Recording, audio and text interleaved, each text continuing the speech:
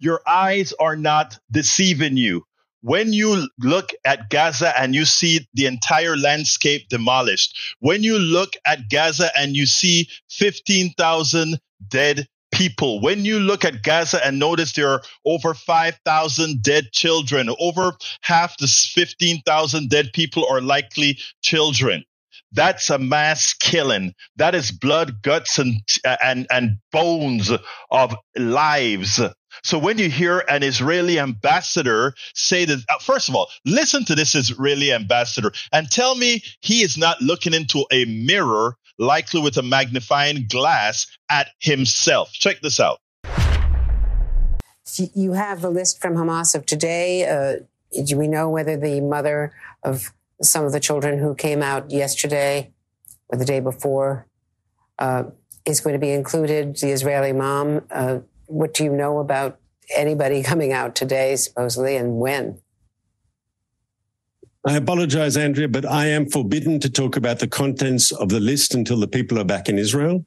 That is our regulations. We don't talk about it publicly. I can say the following. When you release a young infant without their mother, that is surely a sign of depravity, of inhumanity.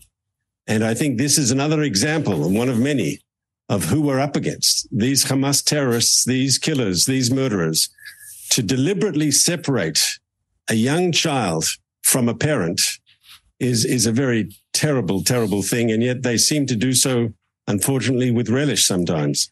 We received yesterday the American citizen, a 4-year-old, Abigail Idan.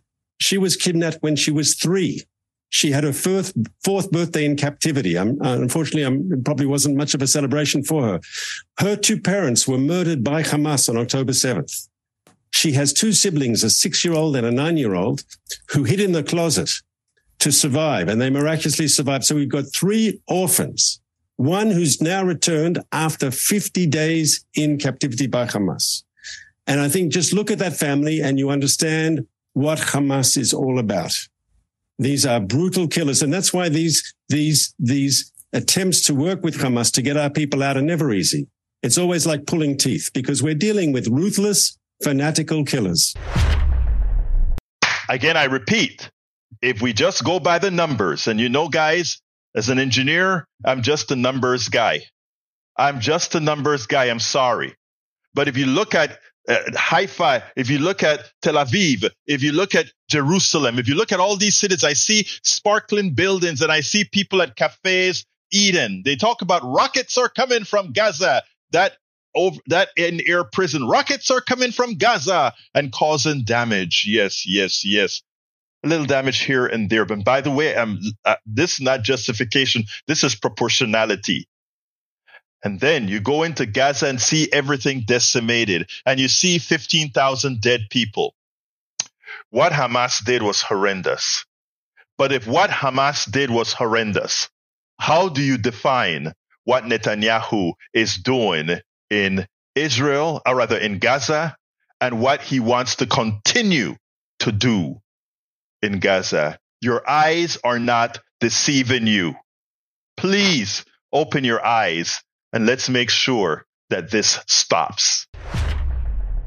We spend a lot of time deconstructing the news, trying to parse it into a form that everybody can understand. We try to find those little nitpicks where it flies above the fray, etc.